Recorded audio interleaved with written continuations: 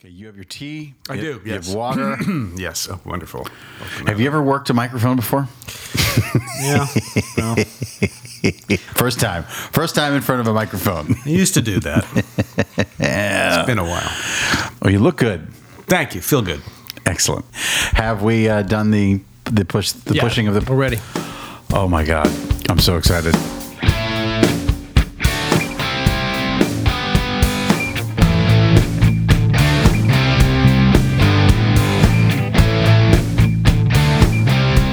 Ladies and gentlemen, the second official Brandocast of the year 2020 is with one of my favorite people on the planet who I do know in real life, but I don't get to see.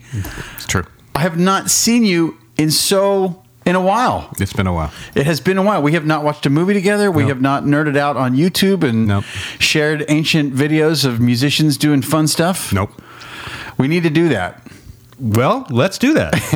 But we're here now. Yes. We're here now in the special studio in an undisclosed location with, I would say, legendary in my life. Ladies and gentlemen, a real artist, Michael Penn.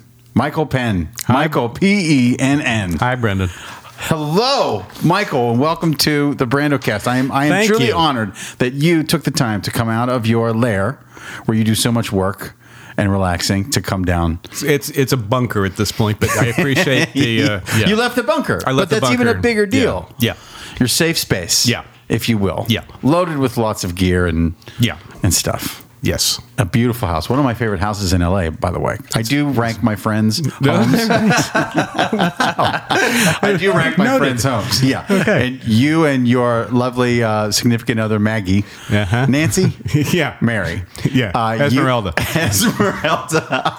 You guys have one of my favorite houses.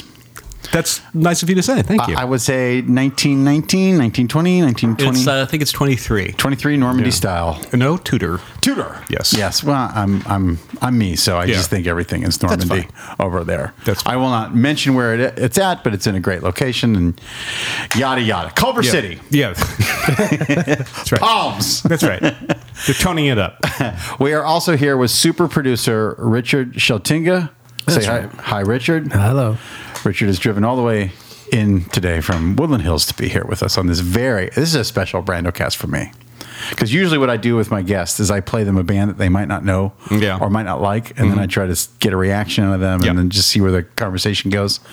But today we're going to play a band that you are responsible for me loving. Oh, really? Yes. Interesting. Yes, because I didn't really know this band. Is it a band that I love? I would say it's a band that you told me you loved when as I a was child. As a child? I don't know how you feel about them currently. I can tell you. Okay, tell me. Ladies and gentlemen, it's Genesis. Oh yeah, feel that. Feel the power. I will say this quick tangent because I'm not going to mislead you. We are only today on the Brandocast focusing on the Peter Gabriel years. Okay, thank the Lord. Yes, we will not be talking about Illegal Alien or Land of Confusion or anything that happened after Peter Gabriel left the band. So I will say to the kids listening at home and my Aunt Jean, today is all about Peter Gabriel Genesis. So let me put my 99-cent store readers on so I can read Michael Penn the following. All right. Genesis were, or are, we don't know, were an English rock and pop band. The most successful and insignificant lineup consisted of Tony Banks on keyboards, Mike Rutherford on everything else, and drummer Phil Collins. However, the classic lineup included original lead singer Peter Gabriel and guitar god Steve Hackett. The band moved from folk to progressive rock in the very early 1970s, late 60s, and then to pop by the early 80s. Formed at Surrey's Charterhouse School in 1967 by Banks, Rutherford, Gabriel, and their buddy Anthony Phillips, the band's debut album in 1968 was titled From Genesis to Revelation. Genesis. Any thoughts, Mr. Penn?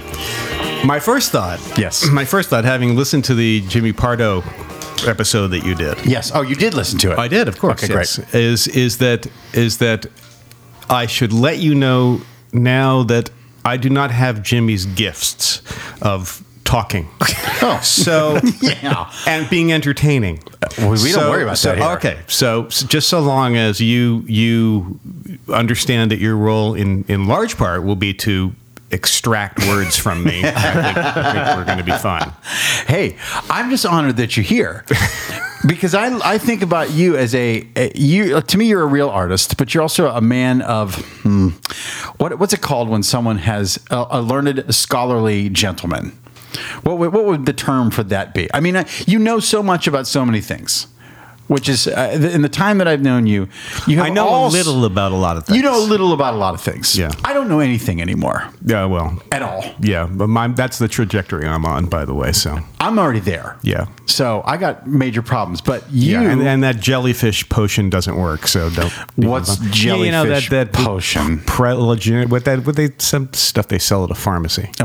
Is that something that It's some people in kind of Los thing Angeles are derived taking from, now? I don't know, I see commercials for it. It's derived from jellyfish, and they always say the same thing, which is that 9 out of 10 pharmacists recommend. Sure, because they've got it on their shelves and they want to sell it. That's why they recommend it. It's the Okay. only thing out there that supposedly does this. So they get a jellyfish They squeeze it really hard. Oh no! I don't know. I don't know what they do. Maybe they dry it I don't know. and then they crush it I and don't then know. you snort it. I don't know. They find a gland inside the thing and I don't know. And is it supposed to help our memory? Yes. Okay. Yeah. Specifically, I've never tried it, but the research I've done has been pretty definitive. This is available for me to look up online. Sure, if you want to. Okay.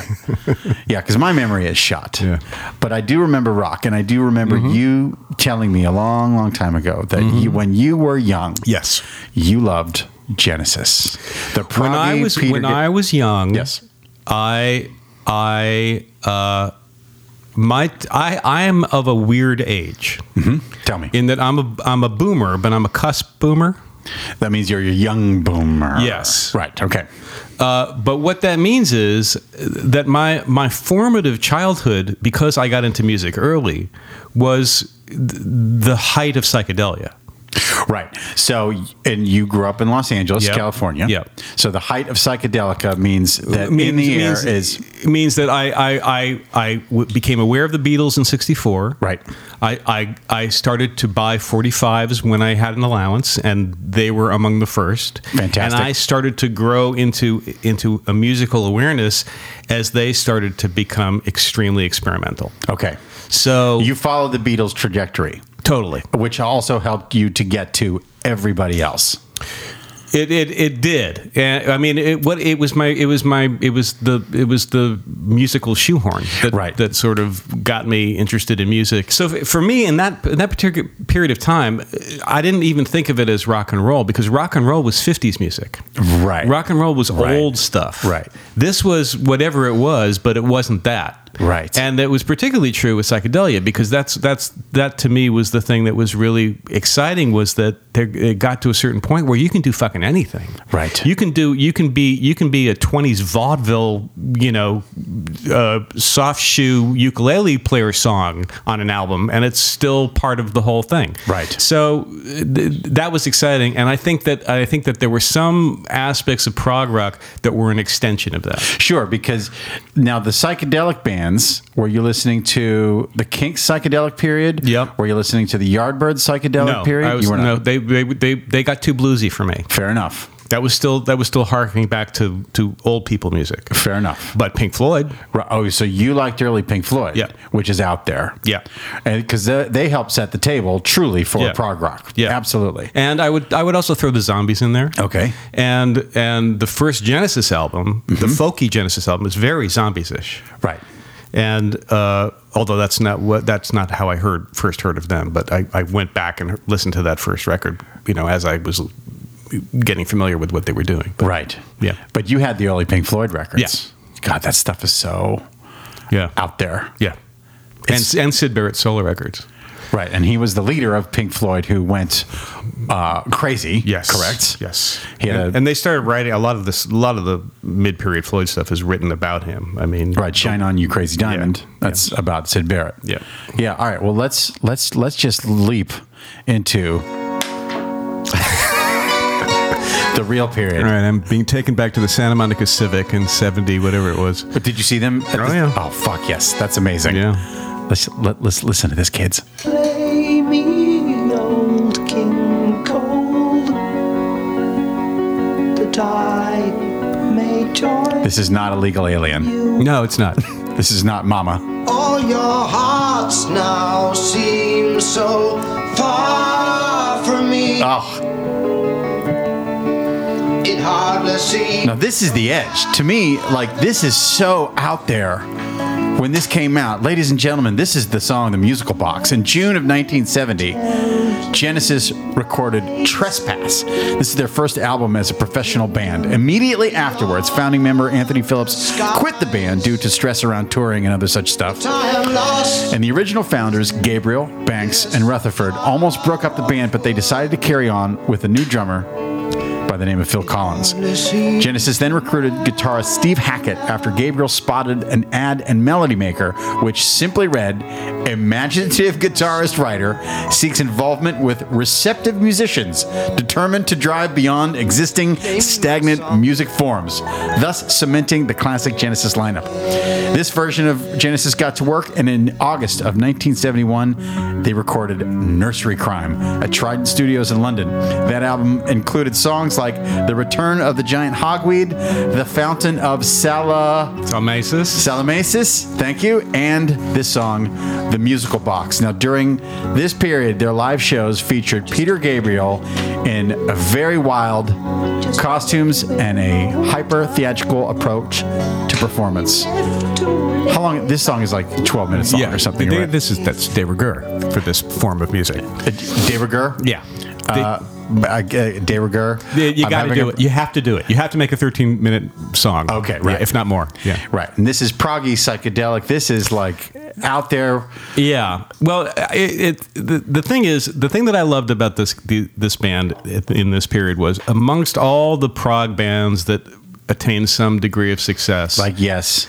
Like Yes, but I liked Yes because they were melodic. They were their lyrics were pretty airy fairy, and the aspect of prog rock that is sort of about musicianship is one thing, and I respect a lot of what was going on from a technical standpoint. But I never got into bands like ELP or I don't know what other prog rock bands can you think of. The American ones were always Jethro Tull is a tick proggy. Oh, they dip their toe in it. They're definitely prog, and Rush is going to be super proggy by the time they hit the scene, but this is not quite that period of time. Tull had melodic moments, but the thing about Genesis to me that was different and why I liked them was they had a sense of humor about it. Mm-hmm.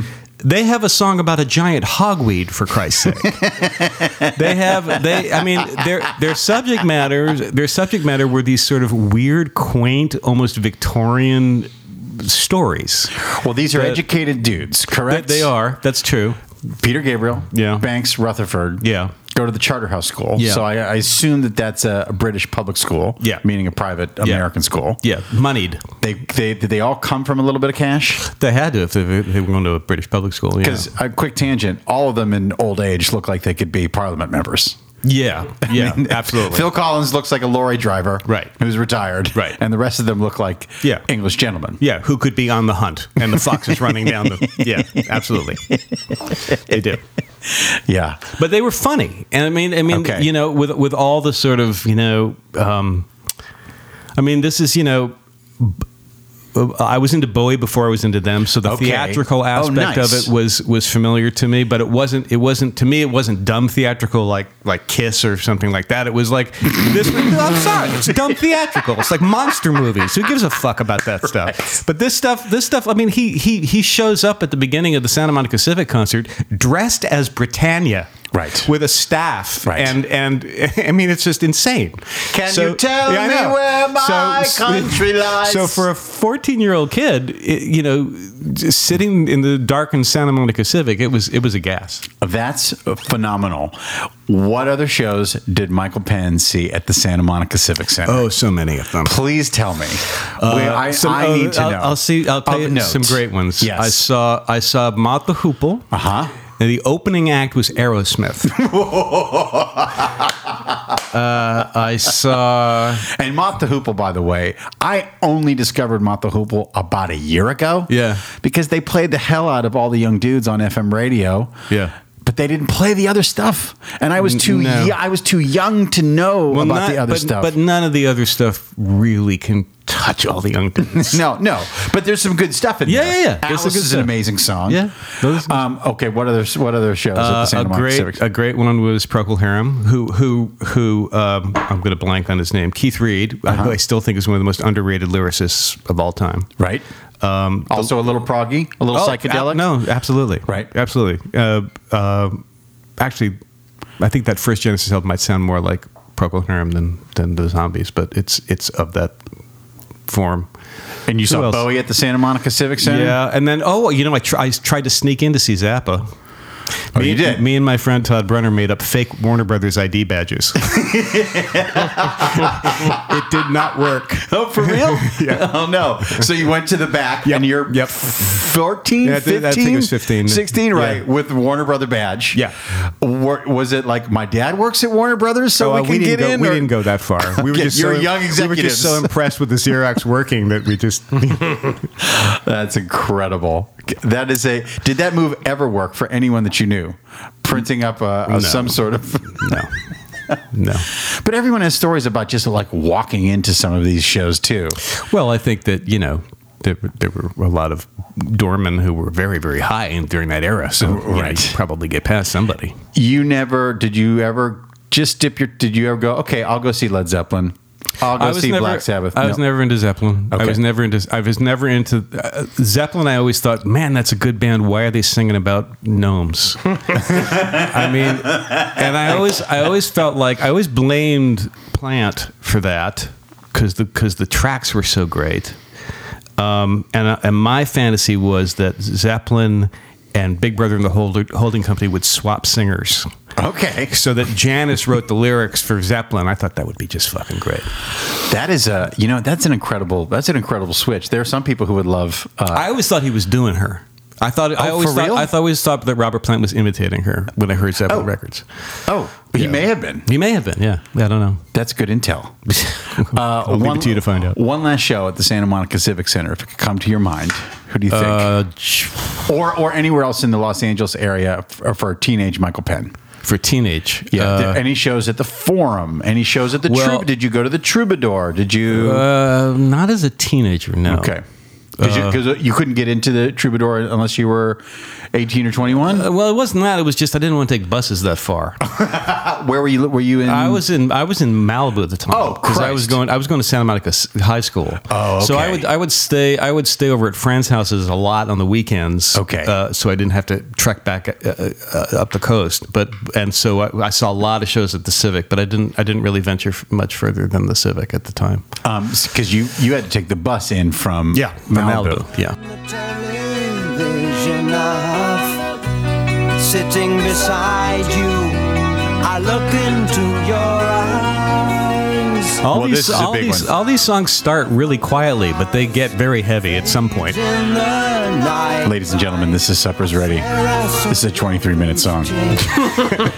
Genesis released Foxtrot in October of 1972. Foxtrot. The album was recorded following the very successful Nursery Crime Tour. And did you see the Nursery Crime Tour? No. Okay, you would have seen the Foxtrot Tour. No, I saw the Selling England by the Pound tour. Okay, great. Foxtrot was the first Genesis album to chart in the UK, reaching number 12. Positive reviews. The album included songs like Watch for the Skies, which I love, Get 'Em Out by Friday, and the 23-minute epic Supper's Ready. Which has a movement because they were taking the piss. You got to remember they were on the same label that Monty Python was on. Okay. They were taking the piss out of a lot of the sort of prog stuff that was going on, and there's a movement within Supper's Ready called Apocalypse in 9/8, which I just love that they have that. That movement meaning A section of the song, which is delineated in the lyric sheet as a different section of the song. And there's 9 different sections of the song, Something correct? like that. I don't know. Or 10 or 11. There's a bunch. You're going to have to tell me what Supper's Ready is really about after I finish reading the following. A lengthy tour covered Europe and North America from September 72 to August 1973. I think their first U.S. show was at Brandeis University in Massachusetts. On this tour, Gabriel wore his wife's red dress and a fox head for the last part of the song, The Musical Box. We could listen to this for the next 20-odd minutes. What is Supper's Ready about? Where does the birds and the worms and the earth and the... I have no fucking clue. It was it was a ride and you went with it. I mean, I remember reading at one time that it may have been like some weird dream Gabriel had, or I think it might have been hash-induced or something. Did they? No, they were not. They were not druggies. They were not druggies. But I think I can't remember. This is. I mean, this was when I was a kid. I read this in probably Cream magazine. Right. But it was something. It was Gabriel wrote the lyrics, and it had something to do with some kind of vision that he had that was just sounded insane. I bet Gabriel had many visions. Yeah, probably. How you get from here to any of his like poppy solo stuff is incredible. Peter Gabriel. Well, yeah. I mean, it's an incredible trajectory. Yeah, big time. I'm on my way. I'm making it from this. Yeah. I mean, you could have gone. He could have gone mad writing this. He may have. He may have. All right. Give me a sense of Malibu in the 70s. I need to know. Okay. Because it's not Nobu. It's not Kardashians. No. It's not. It's farmland where we were. Farmland. Yeah. It's my folks moved to California when I was 2-ish, and they were at Beechwood, and then they were in Van Nuys, and then they were in Sherman Oaks, and then they were in Woodland Hills, and then they were in Malibu, and they just kept moving west. They kept moving that way, yeah. So they wound up in North Malibu on Point Dume, which at the time was literally so rural that people had farms and little plots of citrus. Like wildlife. What would they do? Like citrus farms and everything. Right. Yeah. Mountain lions coming down from the hills. I don't remember any, although I did have a chicken coop. I was raising chickens when I was a kid. Wow. But it was I think it was spurred on by my mom who wanted to get out of the city because of the smog. Right. And my dad was kind of going, that's a long trek to the studios. Because he was a TV director. He was a TV director, right. Yeah. So he went with it, and he finally wound up loving it. And for me, it meant I had to take a bus to Santa Monica for my high school years. Right. So that was a bit of a drag when you don't have a car. Right. And what was Santa Monica High School like back then?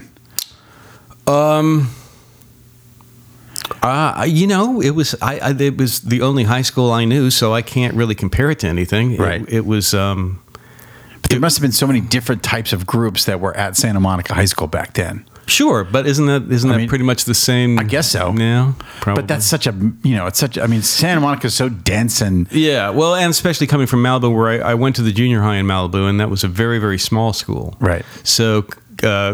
So what's the first grade of, is it 10th? 10th, 11th, 12th was high school. Right. So I didn't have a lot of friends at the junior high school, and so by the time I got to Santa Monica High, it was fairly overwhelming amount of people. I would imagine. But I found my little clique, which was all just music nerds. Okay. And we were the ones who were extremely snobbish on the quad. We would just sit under the trees and talk music and geek out about music and really hated almost everything. Did you do a band? Oh yeah, I had a band. Yeah. What was your band's name? Fuchsia. Fuck yeah. But yeah, we here's the best part, because the only heavy metal I really loved was Crimson. Okay. And I still think that Red is probably the best heavy metal record ever made. Fair enough. But in that band, I sat down to play, which was my little homage to Robert Fripp. Okay. Yeah. You had a little stool on stage? I had a stool on stage. You're working pedals, man. You're working multiple pedals. You need those feet. Here's the best part. Fuchsia got a gig, or we arranged a gig at the Venice Pavilion, which I don't think exists anymore, but which was down in Venice. It was basically an old dance hall. No, it was like a amphitheater. It was like an amphitheater that somebody put a lid on. Okay. So we spent the entire day putting foil on the windows because it was a daytime gig. Okay. And we wanted mood, man. So we put foil on all the windows, and we had some really rudimentary lighting. And, you know, the 2 or 3 dozen people that showed up came in, sat down. We started the gig, and I started to play, and I'm sitting there on this stool with my feet on my pedals, and I'm listening to my amp, and I'm going, the fucking vibrato's on my amplifier, because the guitar's going, and I turn around, and it just occurs to me at some point, I don't have vibrato on my amplifier, and I look down at my foot, and it's on the volume pedal, and I'm so nervous that it's working the volume pedal like a vibrato. It was annoying. How did that gig go, though? Oh, it was terrible. It was just awful. Did you open up for anyone, or was that a special Fuchsia show? This was a Fuchsia show. And back then, there's no Twitter. There's no Facebook. Thank the Lord. Thank the Lord there was no one with a camera.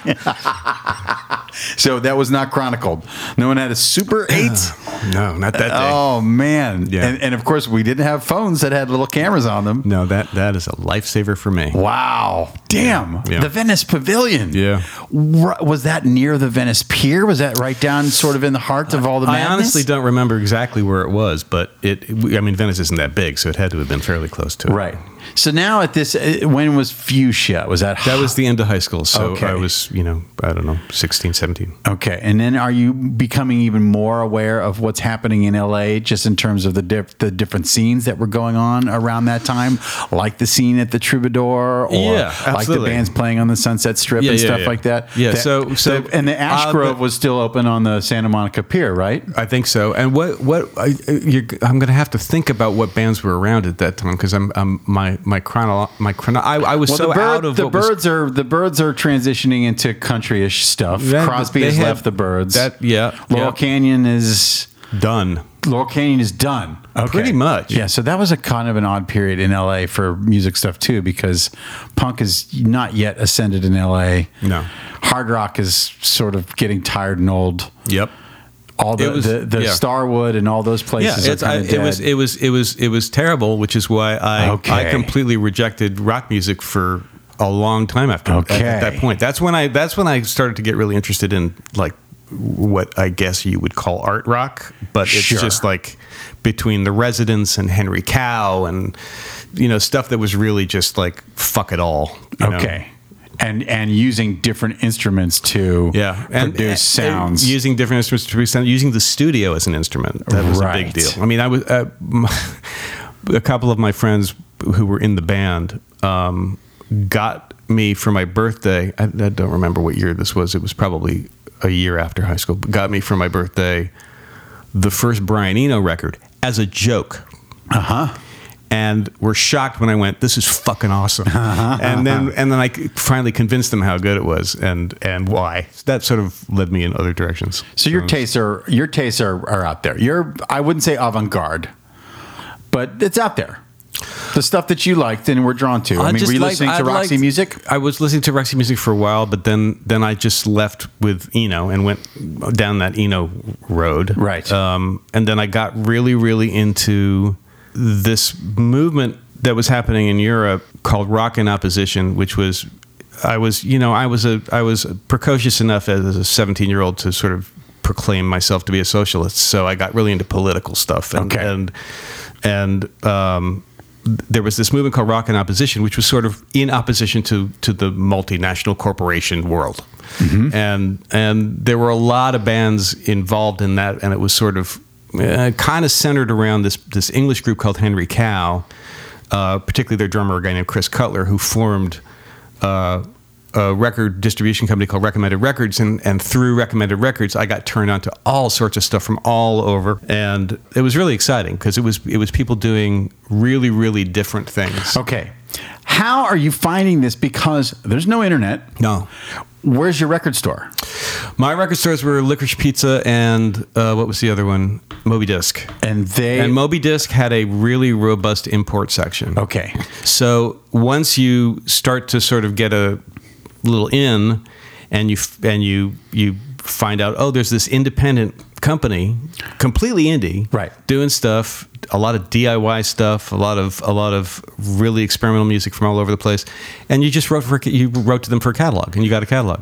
You would write to the indie Yeah. label Yeah. and say, "Hey, I love your stuff. Yeah. Send me your next stuff," or you get just- onto subscription stuff or whatever. You get a physical catalog, an illustrated catalog. Good God. And Cutler was great about this. He would write these really loving explanations of who these artists were, what they were doing, why it was good. Wow. You know, and it was great. It was really nice. Yeah, and it is very much the kind of thing that is so, you know, people are blasé to now with the internet, but at the time it was like, you know, it was kind of magical. Would the dudes at Moby Disc or Licorice Pizza help in that stuff? Were they like the kind of people that be like, "Hey, Michael," and Rhino too. Yeah, they knew the catalogs, and Right. they knew a lot of this stuff. Wow. If my record shopping was limited to, I don't even remember what the big chains were at the time. There was probably more department store record departments than anything else. But Right. I would never have, you know, stumbled upon Big Star 3 or, you know, whatever records I happened to scroll across in the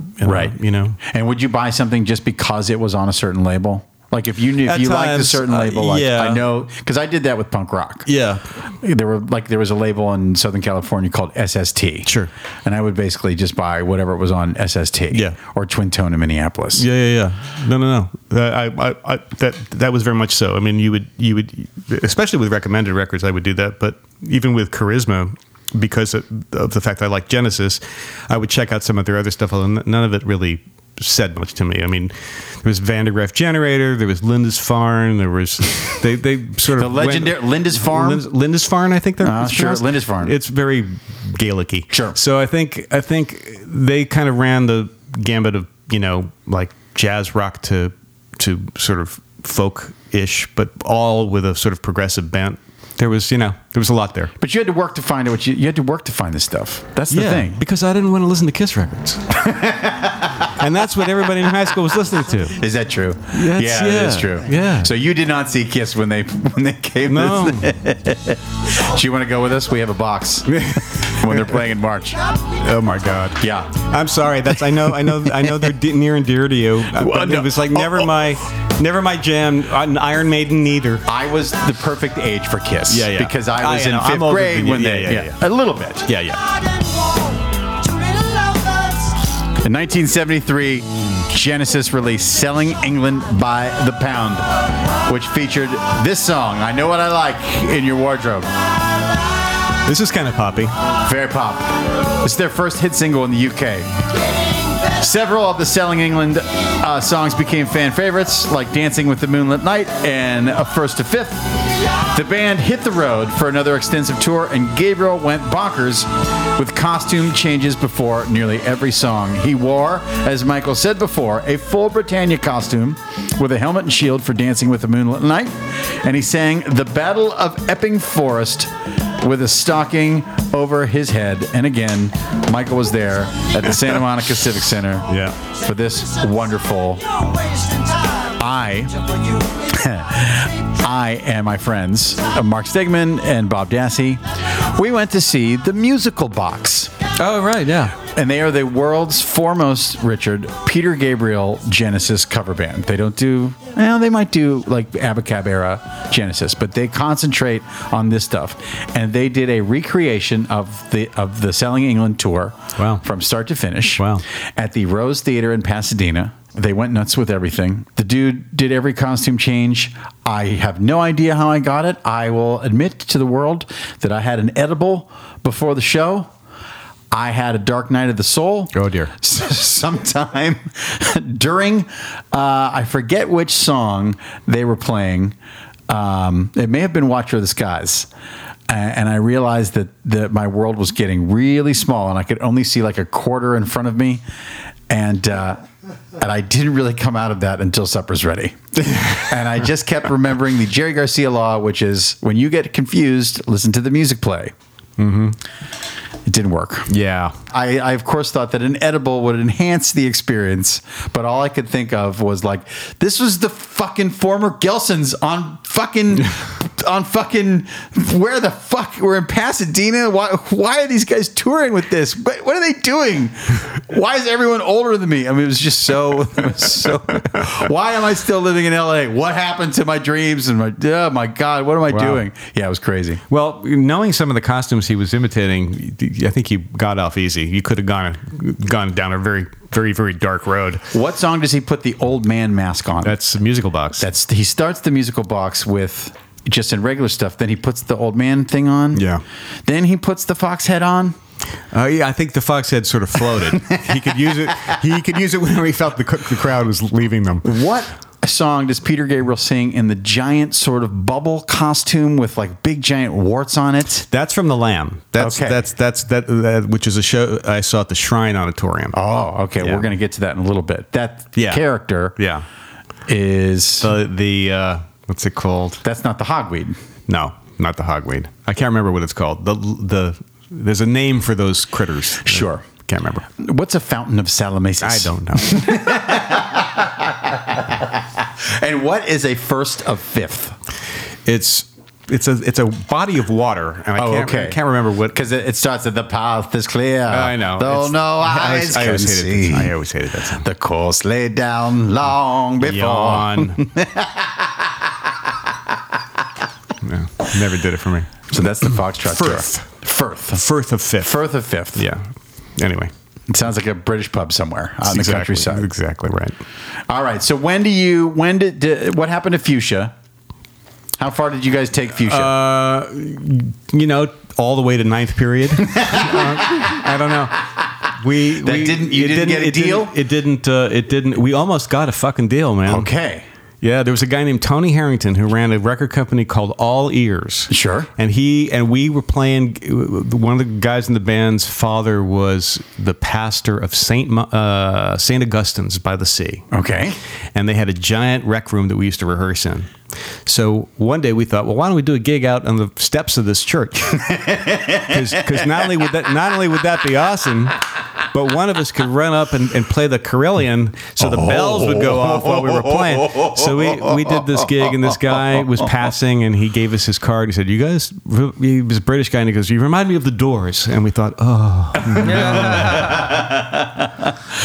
What was your dress like? What was what style are you doing? We didn't have any style until one of the band, I can't remember if it was me or somebody else, just stumbled upon these chemical warfare outfits at a army surplus store. Sure, right. They're perfect. And we wore those for a brief period of time. That's very Devo-ish. Yeah, it was a little bit, but the band did not survive the high school years. No. Right. Are you still friends with any of the Fuchsia guys? Well, we're friendly. Everybody's scattered.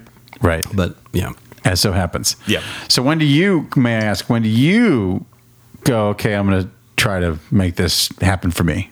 Well, you continue on as a troubadour? I continued on to write and record music. I at some point was able to afford to buy a 4-track machine. So I set up a little studio, and I was continuing to work for a while with one of the guys in that band.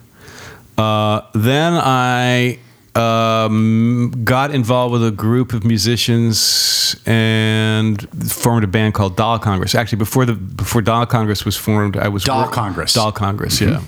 But the singer in the band, who was my girlfriend at the time, got some interest from a punk label called What Records, that put out the Germs records and a few other groups at the time. There's a guy named Chris Ashford in town who headed up that label. And my first professional recording was producing her record for What Records, and the first session, I think Pat Smear was on that session. No shit, from the Germs, who's now in Foo Fighters. Yeah. Anyway, I started recording people because one of the reasons why I'm not doing this anymore is I never liked performing live. I always thought I could be Harry Nilsson and just bury myself in the studio. Fair enough. That's all I ever wanted to do. Right. so I was producing them, and then I formed this band, Dog Congress, and Gabriel was the singer, and not me, and Gabriel Morgan is her name. And but I would write songs, and they would start to coax me out to try to start singing, and that's when I started singing. Did you ever dip your toe in the LA punk scene? Because this is by the late 70s, the LA punk scene, X, the Blasters, early Los Lobos, and then of course the Germs and Black Flag and all that. The only part of the LA punk scene that I really liked was X. Yeah. I didn't really. The other stuff didn't speak to me. Yeah. There was stuff in the British punk scene that I liked, but I was more interested when it just started to morph into new wave, and then I got the thing that actually got me out of the super art stuff was first REM record. Oh. And XTC. Oh, and those two things Wow. made me go, oh, you can actually just write normal songs and it would still be good. Right. So you have respect for Murmur, the first first REM album, I think is beautiful. Oh, that's amazing. Yeah. That's good intel. I don't know. I wouldn't have guessed that. I wouldn't have guessed that you would have said, okay, I like that. Dog Congress opened for REM. Fuck yeah. Yeah. Where was that at? Spirit Club, San Diego. That's fantastic. Yeah. Were there Dog Congress t-shirts made up? Absolutely not. Sweater vests. Was that the look? No. For real? No. Oh, But wouldn't that be damn good? it, that would have been amazing. Yeah. Oh, that would have been amazing. Everyone has to be in a sweater vest except for the lead singer, who does just something a little bit different. That's right. A DC with an embroidered DC logo on the sweater vest. We were odd. I mean, it wasn't like we were super pop. I at that point had gotten really into this band called Slap Happy, which is sort of another weird, eccentric British outfit with an American and a German singer and a British guy who was doing experimental music, and they were writing these sort of weird pop songs. And I thought, oh, here's a way to do pop and make it really kind of bizarre. So we just to give you one little tidbit of Dog Congress, the lead singer, Miss Morgan, would play a large pipe, just hit a pipe. Like a lead pipe. Like a lead pipe. Sure. Yeah. Yeah. Fuck yeah. Because that's what you do. And hit it with a stick. Yeah. You do it. That's what you do at the Spirit Club before REM comes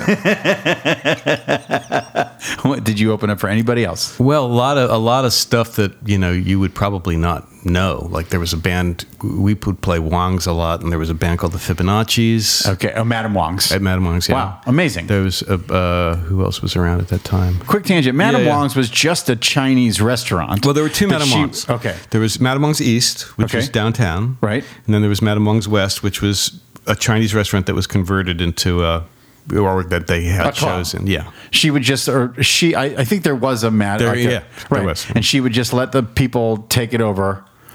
Yeah. I mean, this was right before the pay to play period. Oh, okay. So I think she kind of got swept up in some of that at some point later on, but when we were playing there, you would try to hustle and get people into the show, and the more people you had, the more likely you'd be playing there again. I have to say, selfishly, I nerd out for this stuff because I love this period of LA stuff. Richard and I went to see John Doe of X and a bunch of other sort of punk luminaries from that era. Right. Charlotte Caffey from the Go-Go's. Right. They were at Largo. They did Dana Gould moderated a panel discussion because there's a new book out that John Doe helped put together, and Richard actually represents one of them. With Tom DeSabia. And the title of that book is More Fun in the New World. It's sort of personal narratives of what was happening in their scene during that period of time. Right. Late 70s. Right. And who Top Jimmy was, the real Top Jimmy. Van Halen wrote a song about him. Where the Go-Go's lived. They lived on Cherokee in Hollywood. This was a whole period. I wasn't playing live in this period. Sure. This was before Dog Congress. This was like the when Dog Congress was around, it was we were sort of a reaction against the hair metal scene, which was the big scene at the time. Right. Yeah, truly the Motley Crue, the very early Motley Crues, Van Halen, Angel. I don't imagine you were a fan of Angel. No. No. Did you ever see Van Halen accidentally? No. not even opening for anybody. I mean, walking by a bar in Van Nuys where they happen to be playing. No. And No. Never at the Troubadour. No. Never at Gazzarri's. I can appreciate some of Van Halen stuff. You didn't go to Gazzarri's to see Van Halen. I did not. The wet t-shirt night. You up there? Nope. No. Oh my gosh. That's Van Halen history. Yeah. Yeah.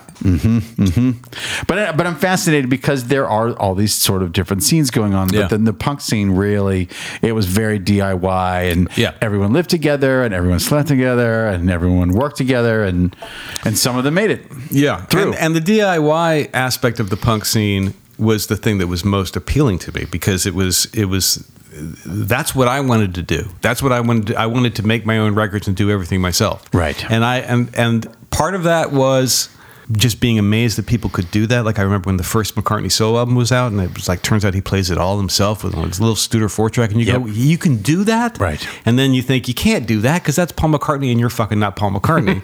And then Emmett Rhodes does it, and it's not as good as McCartney, but he did it. Right. And you go, okay, well, you can do this, I guess. And then that becomes a real aesthetic. And then I remember one of the things that I discovered in that period was this guy R. Stevie Moore, who was making records out of his bedroom. R. Stevie Moore. And they were really inventive, and they sounded like shit because it was like a bad quality, but he would overdub, and it would overdub on the overdub, and it would get sort of decayed in quality, but it still was inventive and interesting. And then he would just get it out, literally out of the back of his car or that kind of stuff. Wow, amazing. Yeah. But I loved that aspect of it. Wow. You never drove to Van Halen or to Pasadena to see Van Halen play a Backyard? No. Once again, Van Halen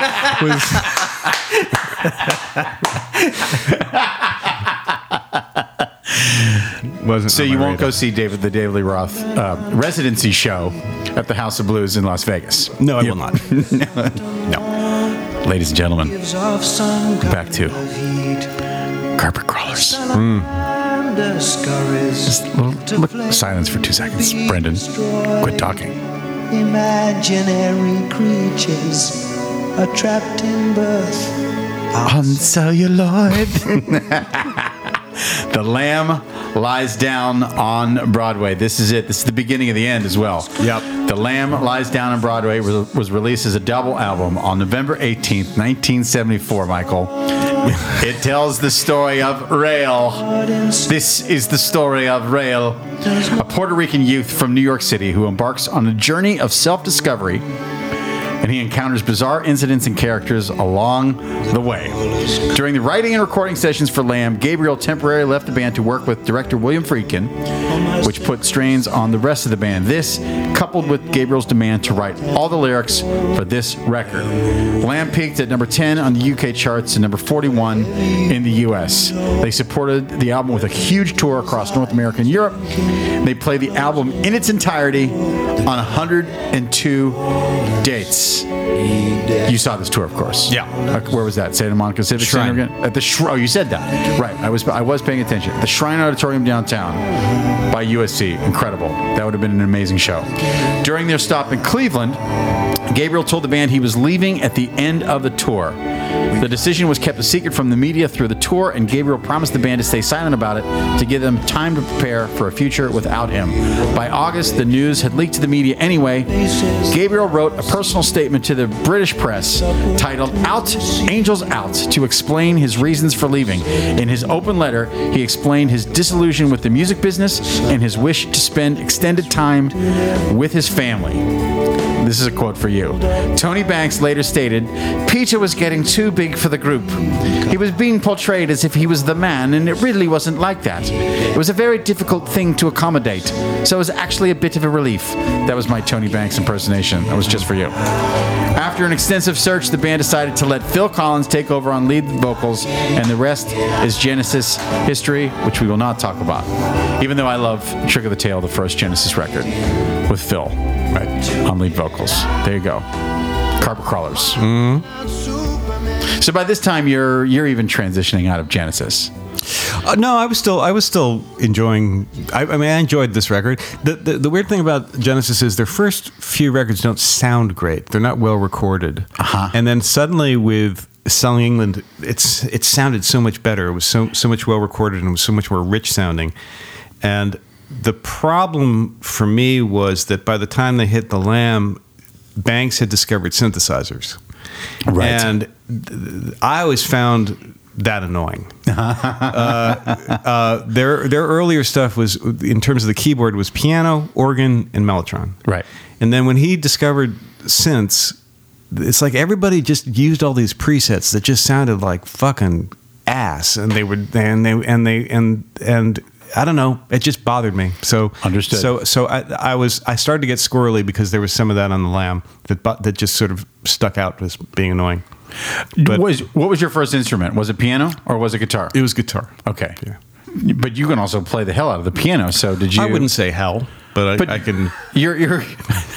That's my way of. That's Brendan's way of saying. But you're a decent piano player. I'm okay. Yeah. I can fake it enough. Yeah. Right. Okay. You can fake it. I'm serviceable on drums, bass, and piano, but guitar is my main deal.